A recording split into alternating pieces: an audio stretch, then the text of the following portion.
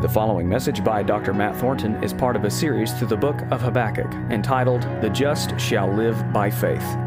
If you would like more information on this message, you can view the description of this sermon audio, available for free on all major podcast formats.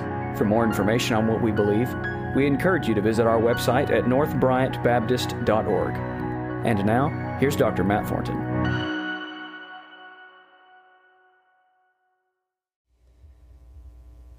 When Mount Vesuvius erupted in 79 AD, hundreds of people took shelter in cellars and in vaults to no avail. There was no escaping that eruption. And so archaeologists have uncovered hundreds of skeletons in vaults, all preserved and all sort of packed together, huddled together. But in the small town of Herculaneum, which is not as famous as the town of Pompeii, there was one man found not in the vault. He had not sought shelter. He wasn't with the rest of the people. Archaeologists discovered his remains all alone. Let's look at Habakkuk chapter 2 this morning.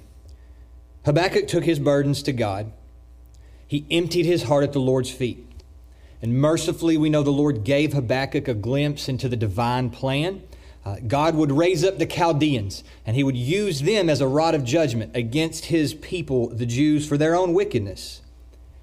But this insight actually created more questions for the prophet Habakkuk, because he felt that the Chaldeans were worse than the Jews, and he struggled to reconcile God's holiness and purity with the fact that he was using a wicked nation.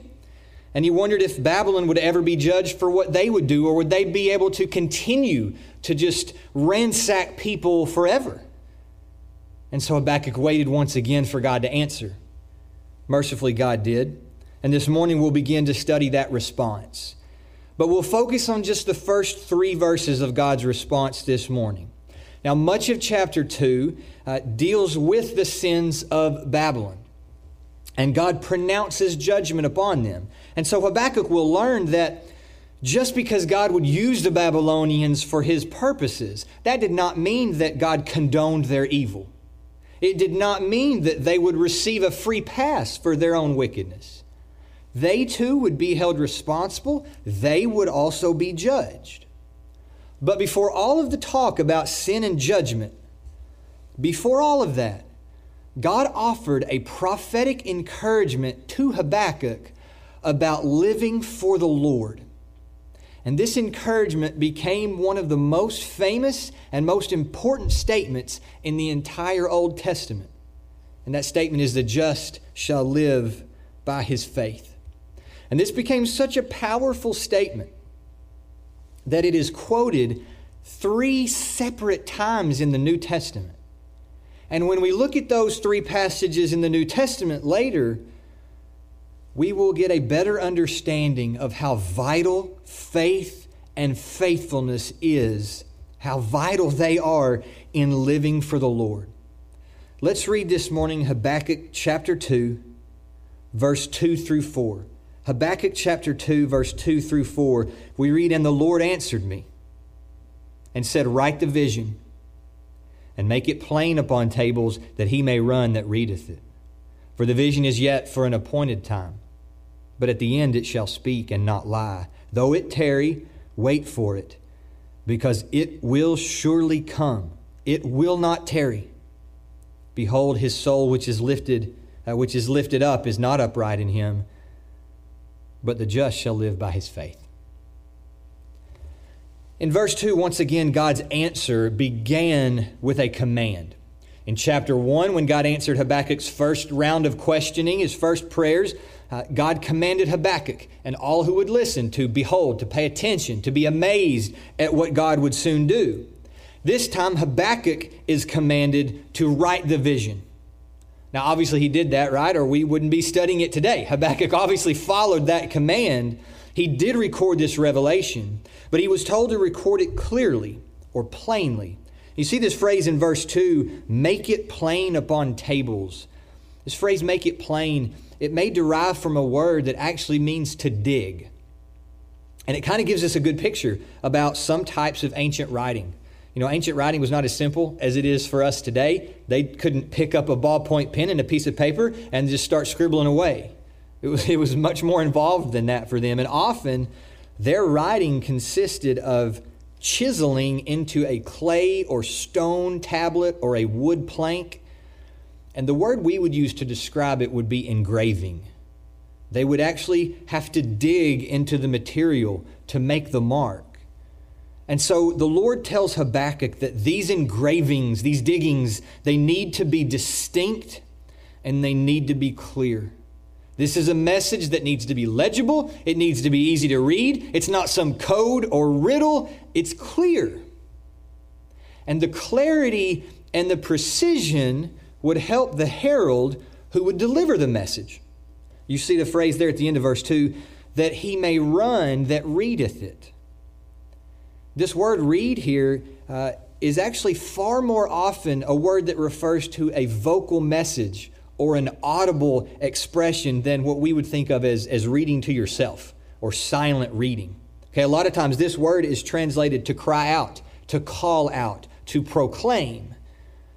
And so this might refer to the fact that a herald would take these tablets, a herald would take this message, and he would run from city to city proclaiming this message and reading aloud this clear revelation from God.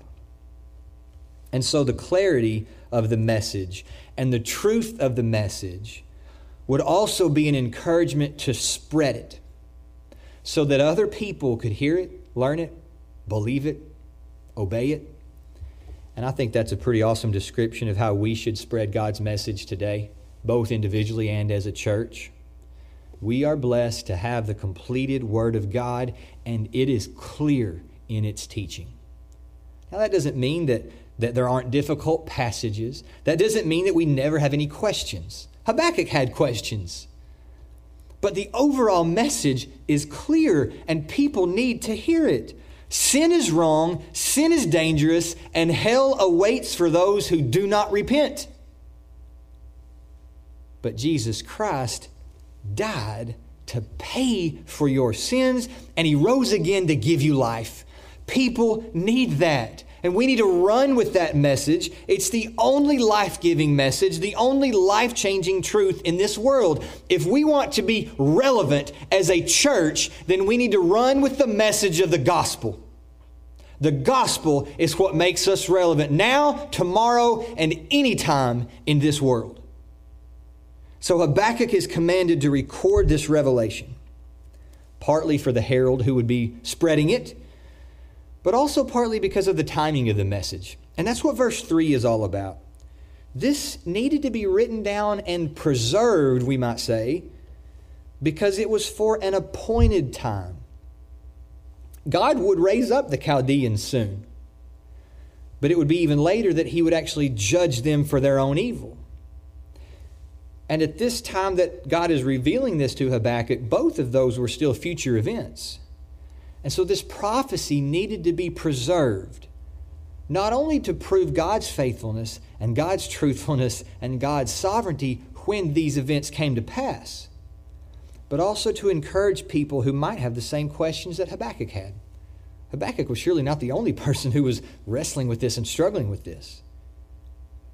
And put yourself in that situation of Habakkuk and knowing that most of chapter 2 does deal with the judgment that's coming upon Babylon. It will occur, but you may have to wait for it. It might not happen when you think it should, but at the appointed time, it will happen. And so the question or the issue then becomes, how will you live in the waiting? How will you live while you are waiting on God's promises to come to pass? And that brings us into this very famous verse 4, where the Lord offered this major contrast between two types of people. And the first part of the verse, or the first type of person that God describes, is the proud. The first part of verse 4 says, "Behold, his soul which is lifted up is not upright in him." Obviously, this includes the Chaldeans in a general sense. It applies to the Babylonians for sure, but it's not limited to them. This becomes a proverbial and timeless truth about the dangers of pride. You see this phrase in verse 4, the idea of his soul being lifted up. And the word lifted up is a neat word. It literally means to swell or to be puffed up. And we still use that type of language today to talk about someone who is proud. We say he's puffed up. We say he's swelling with pride. His ego is inflated. We talk like that today. And so God says that this arrogant pride proves that your soul is not upright within you. Earthly pride is incompatible with God. And that's not brand new information here in Habakkuk. We see that taught throughout the Bible. In Proverbs 8, the Lord says, I hate pride and arrogance. In Isaiah chapter 2, we read, the haughty looks of a man shall be brought low, and the lofty pride of men shall be humbled, and the Lord alone will be exalted in that day. And then from our recent study of James, who quotes another proverb, James says, God opposes the proud, but gives grace to the humble. An arrogant, entitled, haughty, puffed up attitude is completely contrary to God. It is the proof of an inner problem. And yes, that immediately applies to the Chaldeans, to those Babylonians, but it is a general, proverbial, timeless truth. All who arrogantly reject God await His judgment. It will come. But we should be different. The next type of person at the last part of verse 4 is not a proud person, not a puffed up, arrogant person, but a righteous person or a just person. The last half of verse 4, Habakkuk writes, but the just shall live by his faith. This short statement is so deep and so rich, especially when in just a moment we pull from the New Testament passages that quote from it. But let's begin here in the immediate context of Habakkuk. What does he mean when he says the just shall live by faith? Well, first of all, there may be a hint here of God preserving a remnant, even though the Babylonians are going to come and destroy Judah. And even though later the Babylonians would ultimately be judged themselves. But the just will live by faith. Okay, the righteous would not be annihilated. God always preserves a remnant. And so the just would not be swept away with the wicked proud on the day of judgment. But there's more than that. There's more than this remnant idea for sure. Especially when we think of Habakkuk's own struggles and his questions and his concerns that have led us to this point. And here's the main point in Habakkuk. Even when a righteous person or a just person has questions and concerns and burdens, even when he or she may not fully understand God's working or God's timing, that person will still live faithfully. The word faith here actually, the specific Hebrew word, refers more to faithfulness than what we would think of faith. And of course, they're related. But this word has the idea of steadfastness. It has the idea of firmness and trustworthiness. And it's really fascinating. This word's actually used more in the Psalms than in any other book in the Old Testament. And it's used more often to describe God than it is used in any other way in the Old Testament. So when you read this word faith or you think faithfulness here, this is an attribute of God. God is faithful. God is firm, steadfast, reliable, and trustworthy. And that's the idea of the word here. There's one place the word was used in Exodus chapter 17. And it gives us a pretty good illustration of what the word means. Do you remember when the Israelites were delivered from Egyptian slavery? Pretty early on, they fought a battle against the Amalekites. And they're fighting, and Moses is standing there, and as he holds up his staff in the air, the Israelites would prevail. But when he got tired and he dropped his arms and his hands became weary, the Amalekites would prevail. And so in Exodus 17 and verse 12, Moses recorded this. The ESV says, "But Moses' hands grew weary. So they took a stone and put it under him, and he sat on it, while Aaron and Hur held up his hands, one on one side and the other on the other side. So his hands were steady until the going down of the sun." That word steady is the same word translated as faith in Habakkuk. Aaron and Hur helped Moses' hands remain faithful, to remain steady, steadfast, reliable. And that's a great illustration of how a righteous person should live. Even when weary, even when struggling to understand God's plan or wondering about God's timing, a righteous person shouldn't waver, shouldn't quit, shouldn't abandon God. A righteous person should remain faithful in serving God. We've seen in Habakkuk already that it's okay to have questions and struggles and burdens. Take them to God, just like he did. Now we see that we're given this encouragement to remain faithful in serving God, even if we have these questions and these struggles and these burdens. The just shall live in faithfulness. Well, the question then has to be, what does it mean to be just? How do I do that? Well, this word just here, some translate it as righteous, and both are great translations, just or righteous. And one lexicon defines this basically that it's a conforming to an ethical or moral standard. And he says this: righteousness is exhibited only through conformity to standards set out in the Word of God. Well, that sounds great, doesn't it? Righteousness is conforming to God's standard. But what's the problem? The problem is I can't do that. I'm a sinner. And Habakkuk knows, we saw last week, that God is holy and pure and everlasting and mighty. And I'm a sinner. I fall short every time. But the awareness that I'm not righteous on my own actually leads us into the first place this verse is quoted in the New Testament. And that's in the book of Romans. Paul used this statement in the book of Romans in a much different way and in a much different context than it was originally given in. And it's pretty fascinating. Think about Habakkuk's context. The main message here is that of faithful living by the righteous, even when you may have questions or struggle to understand.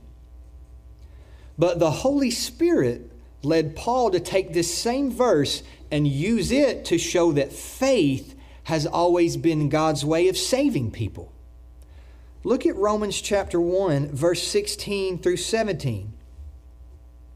The ESV says, "For I am not ashamed of the gospel, for it is the power of God for salvation to everyone who believes, to the Jew first, and also to the Greek. For in it the righteousness of God is revealed from faith for faith, as it is written, the righteous shall live by faith."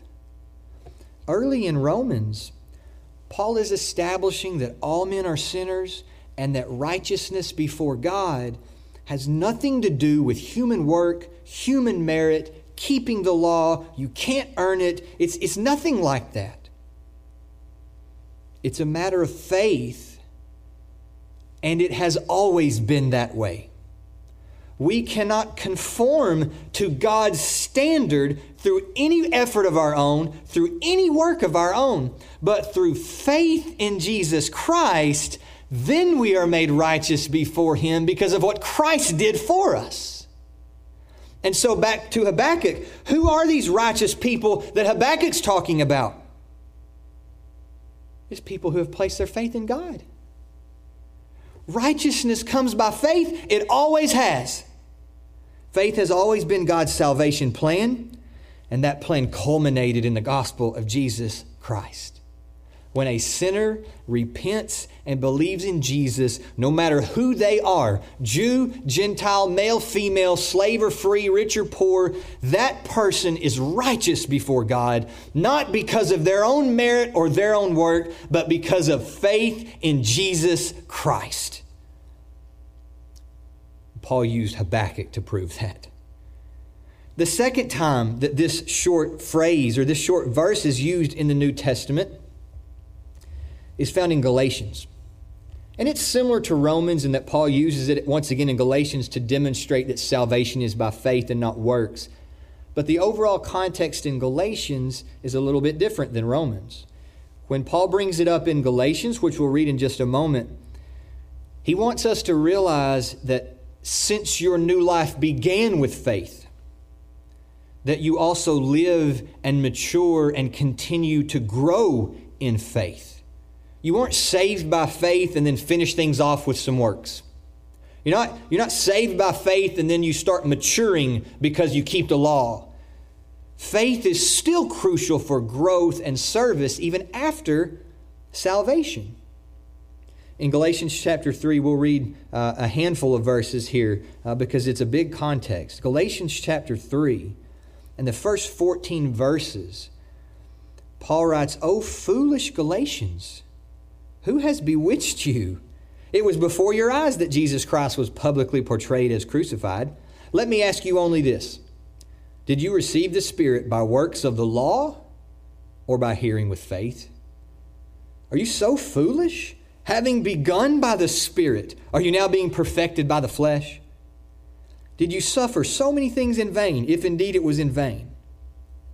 Does he who supplies the Spirit to you and works miracles among you do so by works of the law or by hearing with faith? Just as Abraham believed God and it was counted to him as righteousness. Know then that it is those of faith who are the sons of Abraham. And the Scripture, foreseeing that God would justify the Gentiles by faith, preached the gospel beforehand to Abraham, saying, in you shall all the nations be blessed. So then, those who are of faith are blessed along with Abraham, the man of faith. For all who rely on works of the law are under a curse. For it is written, cursed be everyone who does not abide by all things written in the book of the law and do them. Now it is evident that no one is justified before God by the law. Listen, for the righteous shall live by faith. But the law is not of faith. Rather, the one who does them shall live by them.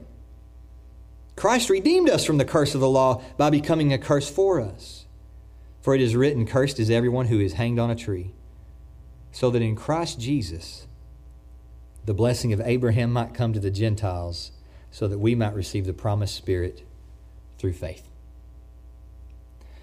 See, God didn't tell Habakkuk to write, the just shall live by the law, or that the just shall live by works. And Paul brings that up in Galatians to say that if our new life began with faith, then we also continue living for the Lord by faith. Serving God and maturing and growing is not about a checklist of do's and don'ts. It's not about ritualistically keeping the Old Testament law. You can do that without faith. We've got a couple of words for it. One's legalism, another one's hypocrisy. Serving God and maturing is about that freedom that faith in Christ brings, that should motivate you to serve faithfully out of love, not by keeping some checklist and marking things off every day. And so Paul used Habakkuk in Romans to defend salvation by faith. He used it similarly in Galatians, but also to teach that we continue and we mature and we keep on living in faith. And there's one final time this small phrase from Habakkuk was used in the New Testament, and it's found in Hebrews chapter 10. And the context of Hebrews is fascinating because it much more closely parallels the context of Habakkuk. The original audience of the Hebrews, they had questions and they had troubles and they had concerns. They struggled with continuing on and living for Christ amidst those sufferings. They struggled with the timing of God's plan as they awaited Christ's return. And doesn't that sound a lot like Habakkuk? Here are people who are struggling with the world they're living in. They're struggling with God's plan. They're struggling with God's timing. But notice what the author of Hebrews told them about this, and notice when he used this verse from Habakkuk. Hebrews chapter 10, verse 32 through 39. Reading from the ESV once again, Hebrews says, "But recall the former days when, after you were enlightened, you endured a hard struggle with sufferings, sometimes being publicly exposed to reproach and affliction, and sometimes being partners with those so treated. For you had compassion on those in prison, and you joyfully accepted the plundering of your property, since you knew that you yourselves had a better possession and an abiding one. Therefore do not throw away your confidence, which has a great reward. For you have need of endurance, so that when you have done the will of God, you may receive what is promised." Now notice this quote, "For yet a little while, and the coming one will come and will not delay. But my righteous one shall live by faith. And if he shrinks back, my soul has no pleasure in him. But we are not of those who shrink back and are destroyed, but of those who have faith and preserve their souls." Much closer to the original context, right? The readers of Hebrews needed to be reminded that God will fulfill His promises. Christ will return, and their service will be rewarded. It just might not be exactly when you think it might happen. And so in the waiting, during this time of struggle and not understanding everything, you still live faithfully. You endure. Don't throw away your confidence, because the author of Hebrews says in verse 37, He will come. And it's really fascinating here that this part in verse 37 is actually also quoted from Habakkuk. It's pulled from Habakkuk 2 in verse 3, but it's a little different. Habakkuk 2 in verse 3 taught that the prophecy given to the prophet, or the vision given to Habakkuk, would be fulfilled at the appointed time. That this message needed to be written down, because even though you might think it's taking a long time for it to happen, it will happen. And in the immediate context, that referred to the judgment against the Babylonians. But now, very similar to how the Holy Spirit led Paul to sort of adjust the context in Romans, He does the same thing here in Hebrews.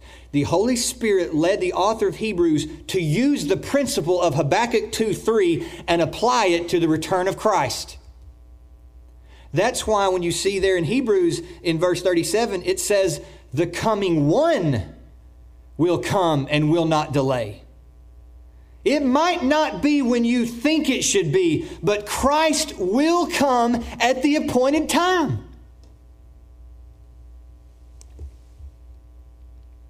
So this short phrase from what we label as a minor prophet was used in 3 separate contexts in the New Testament. And when we put it all together, we have this wonderful and amazing and comprehensive view of faith. First of all, when we consider Romans, faith has always been God's plan of salvation. Always. And if you are not saved, you can stop trying to be good enough. You can stop trying to work for it. Just stop trying, period. Stop trying.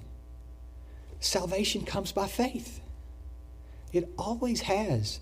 Repent of your sins and put your faith in Christ. Trust Him, and Jesus will make you righteous before God.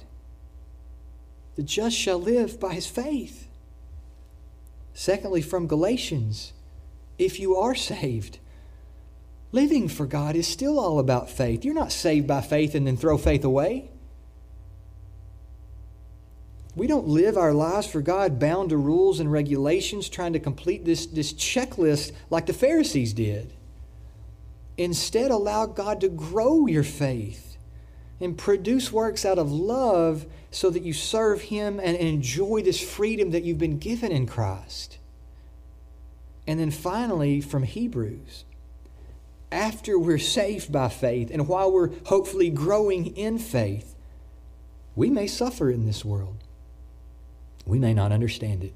We may have questions. We may not grasp how things are happening or why things are happening. We may not understand how God is going to use all of this for His purposes. Or maybe we know that He will, but we just struggle with the timing. Why doesn't Jesus just come back already? Why doesn't He just return and end this? He will. He will at the appointed time.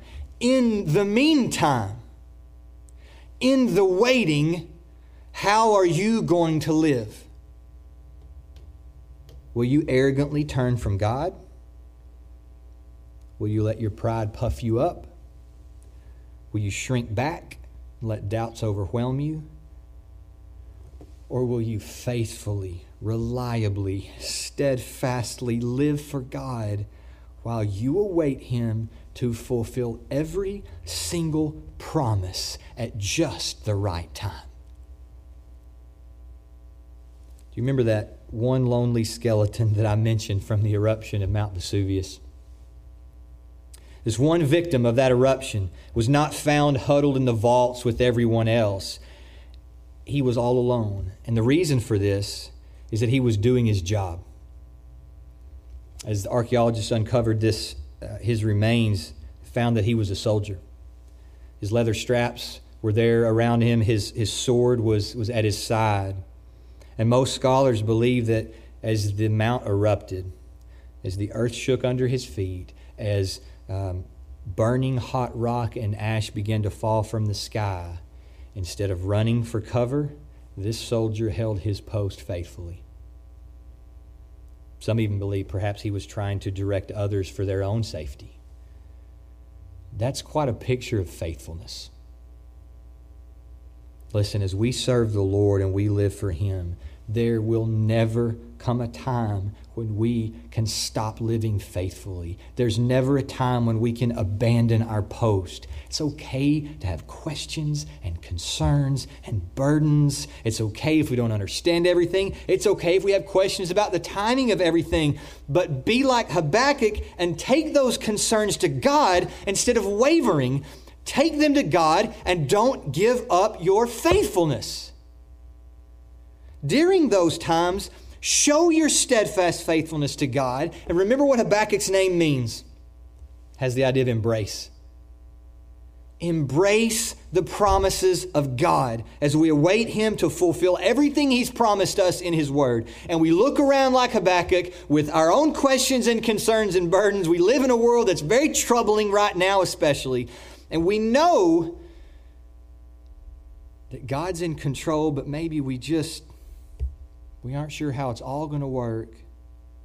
Listen, know that at the exact right time, Christ will return. He will set up His kingdom. The wicked will be judged. The righteous will be rewarded. But in the meantime, you live by faith. And you have so many great examples of faithful living that you can look to. In fact, do you remember what comes next in the book of Hebrews after the passage that we just read a moment ago? This great quote from Habakkuk about living by faith ends chapter 10. What's chapter 11 all about? It's that very famous chapter in Hebrews that sometimes we label the Hall of Faith. In chapter 11 of Hebrews, we read that without faith, it is impossible to please God. We read that by faith Abel, by faith Enoch, by faith Noah, by faith Abraham, Sarah, Jacob, Joseph, Moses, on and on and on. Quoting from Habakkuk set up Hebrews 11 as we see all of these countless witnesses who lived faithfully while waiting on God's promises to be fulfilled. All of those men and women did some amazing things. And they did it all by faith, while waiting on God to keep His word. The just shall live by his faith. Let's have a word of prayer. Father, once again, we thank you for your word. We're humbled at how rich and how deep it is. Lord, help us to have our faith in you. Help us to grow in our faith, and help us to remain faithful even when the troubles of this world swirl around us.